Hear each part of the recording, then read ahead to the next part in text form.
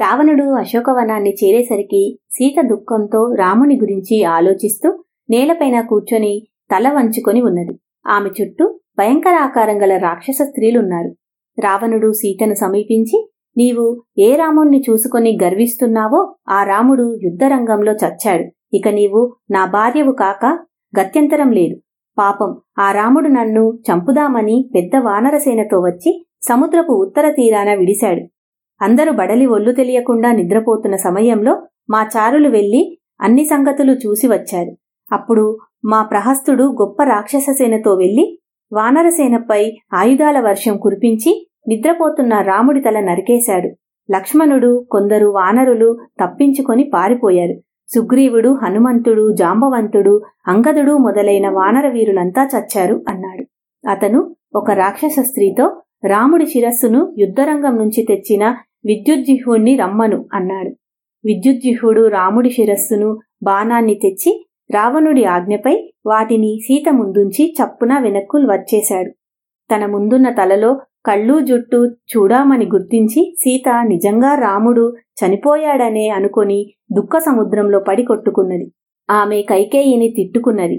తనను పెళ్లాడటం చేతనే రాముడికి ఈ దురవస్థ వచ్చినదని తనను తాను నిందించుకున్నది. తన తలను రాముడి తలతోనూ తన శరీరాన్ని రాముడి శరీరంతోనూ చేర్చమని రావణుణ్ణి వేడుకున్నది. అంతలోనే ద్వారపాలకుడు వచ్చి రావణుడితో ప్రహస్తుడు మొదలైన మంత్రులందరూ రావణుడి దర్శనం కోసం వచ్చి ఉన్నట్లు చెప్పాడు. రావణుడు బయలుదేరి సభకు వెళ్లిపోయాడు. అతను వెళ్లగానే రాముడి తల, ధనస్సు అంతర్ధానమైపోయాయి. విభీషణుడి భార్య అయిన సరమ సీత వద్దకు వచ్చి ఊరడిస్తూ రాముడి వానరసేనతో సముద్రం దాటి దక్షిణ తీరానికి వచ్చాడు. ఆ సంగతి తెలిసే మంత్రులతో మాట్లాడడానికి రావణుడు పరిగెత్తుకుని వెళ్లాడు. రావణుడి మాయలు నమ్మకు అన్నది. రావణుడక్కడ కొలువులో సభ చేసి తన సైన్యాధ్యక్షులతో బేరీ వేసి రాక్షస సైన్యాలను ఆయత్తపరచండి, కారణం చెప్పవద్దు అన్నాడు. ఆ బేరీ మోత సీతకు, సరమకు వినిపించింది. చూశావా, రాక్షస సేనలు యుద్ధానికి ఇప్పుడే కదులుతున్నాయి అన్నది సరమ సీతతో. సీతకు ప్రాణం లేచి వచ్చింది. సరమ సీతతో, కావాలంటే నేనిప్పుడే రాముడి వద్దకు వెళ్లి నీవు క్షేమంగా ఉన్నావని చెప్పి రాగలను, ఏమంటావ్ అని అడిగింది. నా కోరిక తీర్చాలని ఉన్నట్టయితే రావణుడేం చేస్తున్నాడో తెలుసుకొనిరా అన్నది సీత. సరమ వెళ్లి వచ్చి రావణుడికి అతని తల్లి, అవిదుడనే ముసలి మంత్రి ఎంతగానో చెప్పారు. నిన్ను విడిచిపుచ్చమని అన్నారు. కాని రావణుడు వారి మాటలు వినక తాను జీవించి ఉండగా నిన్ను విడవనని మంత్రులతో ఆలోచన చేస్తున్నాడు. ఇక అతనికి చావు తప్పదు అన్నది. ఈ సమయంలో వానరసేనలు చేసే సింహనాదాలు దగ్గరలో భయంకరంగా వినివచ్చాయి. ఆ ధ్వనులు విని రాక్షసులు తెల్లబోయారు. రావణుడి సభలోని వారు కూడా వాటిని విన్నారు. రాముడు సముద్రం దాటి రావటము, అతని బలపరాక్రమాలు విని మీరంతా దిగులు పడిపోవటం నేను గ్రహించాను అని రావణుడు సభికులతో అన్నాడు. అప్పుడు రావణుడి తల్లి తాలూకు బంధువైన మాల్యవంతుడనే వృద్ధ రాక్షసుడు, రాజా, మనకన్నా బలహీనుడితో యుద్ధము, బలవంతుడితో సంధి చేయాలన్నది రాజనీతి. మన పక్షాన అధర్మం ఉన్నందున మనం బలహీనులంగా ఉన్నాం. అందుచేత మనం రాముడితో సంధి చేసుకుని సీతనతనికి ఇచ్చేయటం యుక్తం. మన మధ్య కలహ కారణం సీతే గదా. యుద్ధం నీకు కూడా క్షేమం కాదు. అనేక మంది చేత చావు లేకుండా వరం పొందావు కాని ఇప్పుడు మన పైకి ఎత్తివచ్చిన మనుష్యులు, వానరులు, కొండముచ్చులు, ఎలుగొడ్డులు మొదలైన వారిచేత చావు లేకుండా వరం పొంది ఉండలేదు. శకునాలేవి బాగులేవు అన్నాడు.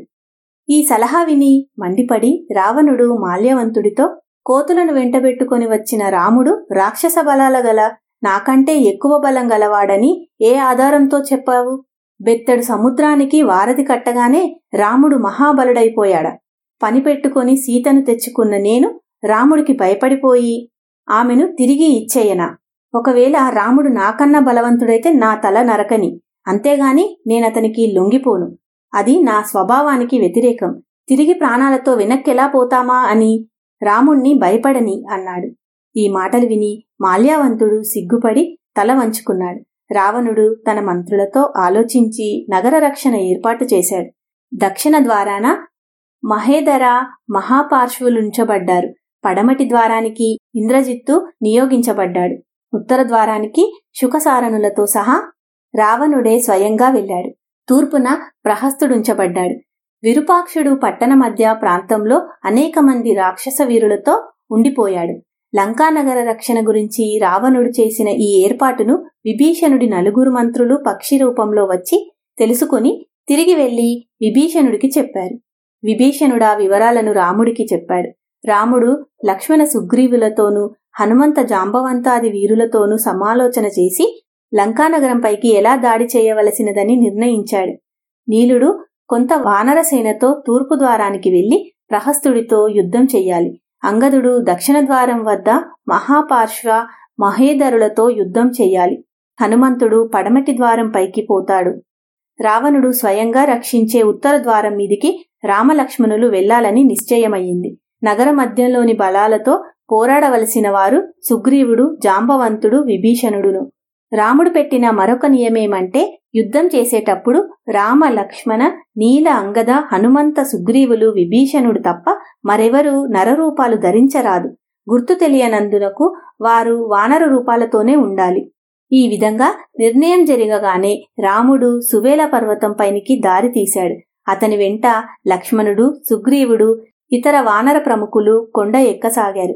వారు సువేల పర్వతం పైకి చేరేసరికి లంకానగరం ఎదురుగా కనిపించింది. ప్రాకారాల మీద, ద్వారాల వద్ద నల్లని రాక్షసులు సాయుధులై యుద్ధ సన్నిధులై నిలబడి ఉన్నారు.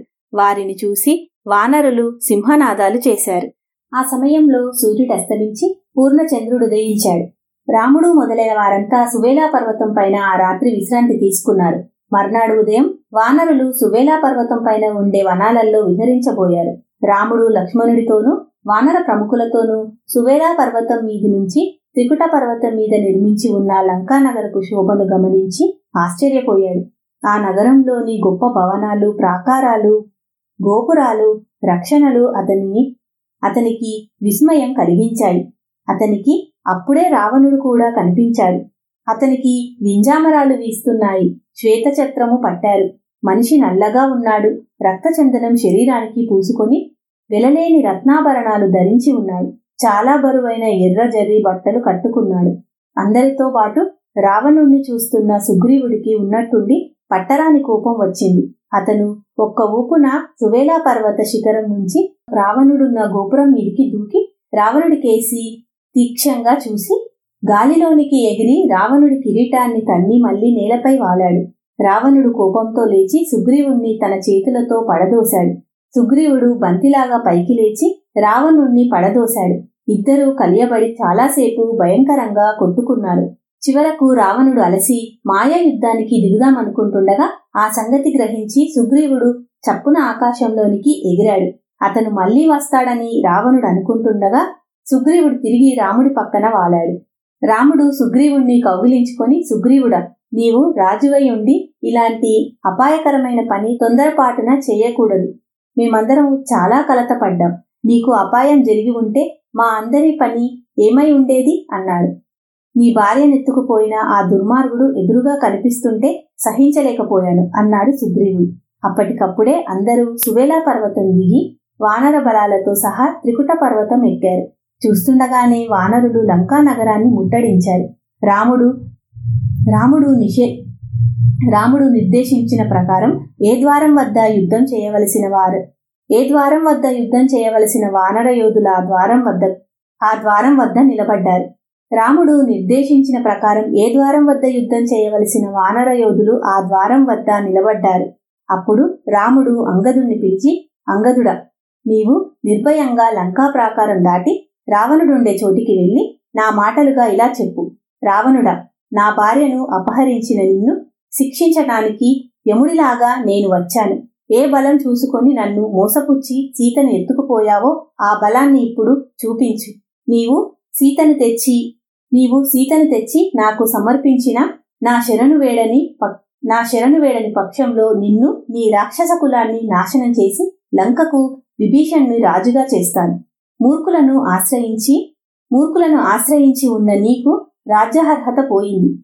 రావణుడా, నా భార్యను అపహరించిన నిన్ను శిక్షించడానికి యముడిలాగా నేను వచ్చాను.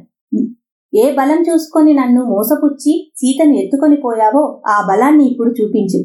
నీవు సీతను తెచ్చి నాకు సమర్పించి నా శరణు వేడని పక్షంలో నిన్ను నీ రాక్షస కులాన్ని నాశనం చేసి లంకకు విభీషణుణ్ణి రాజుగా చేస్తాను. మూర్ఖులను ఆశ్రయించి ఉన్న నీకు రాజ్యార్హత పోయినది. మూర్ఖులను ఆశ్రయించి ఉన్న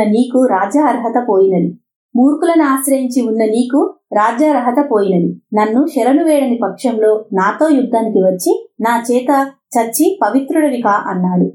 అంగదుడి సందేశం పుచ్చుకొని ఆకాశంలోనికి ఎగిరి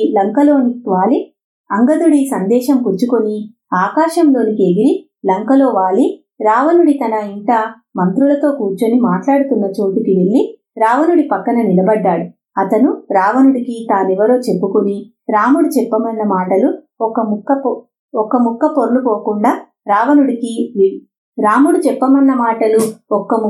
పోకుండా రావణుడికి వినిపించాడు. ఆ మాటలు వినేసరికి రావణుడు కోపం పట్టలేక ఈ అంగదుణ్ణి చంపేయండి అని మళ్లీ మళ్లీ కేకలు పెట్టాడు. 4 రాక్షసులు అతన్ని పట్టుకుందామని వచ్చారు. అంగదుడు వారిని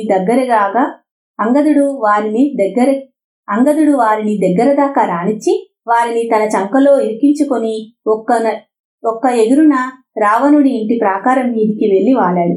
కొండంత ఎత్తున్న ఆ ప్రాకారం మీద అతను వాలేటప్పుడు రాక్షసులు కింద పడిపోయారు. ఆ ప్రాకారం మీద ఉన్న గోపురం అంగదుడి కంటపడింది. అంగదుడు ఆ గోపురాన్ని కాలితో ఒక్క తన్ను తన్నేసరికి అది విరిగి పడిపోయింది. అంగదుడు తన పేరు అందరికీ వినబడేటట్లుగా గట్టిగా చెప్పుకొని ఎగిరి వెళ్లి రాముడి చెంత వాలాడు. ఇంతలో కొందరు రాక్షసులు వచ్చి లంకను వానరసేనను ముట్టడించిన సంగతి రావణుడికి చెప్పారు. రావణుడు ఆగ్రహావేశుడైన తన నగరాన్ని ముట్టడించిన వానరులను చూడటానికైనా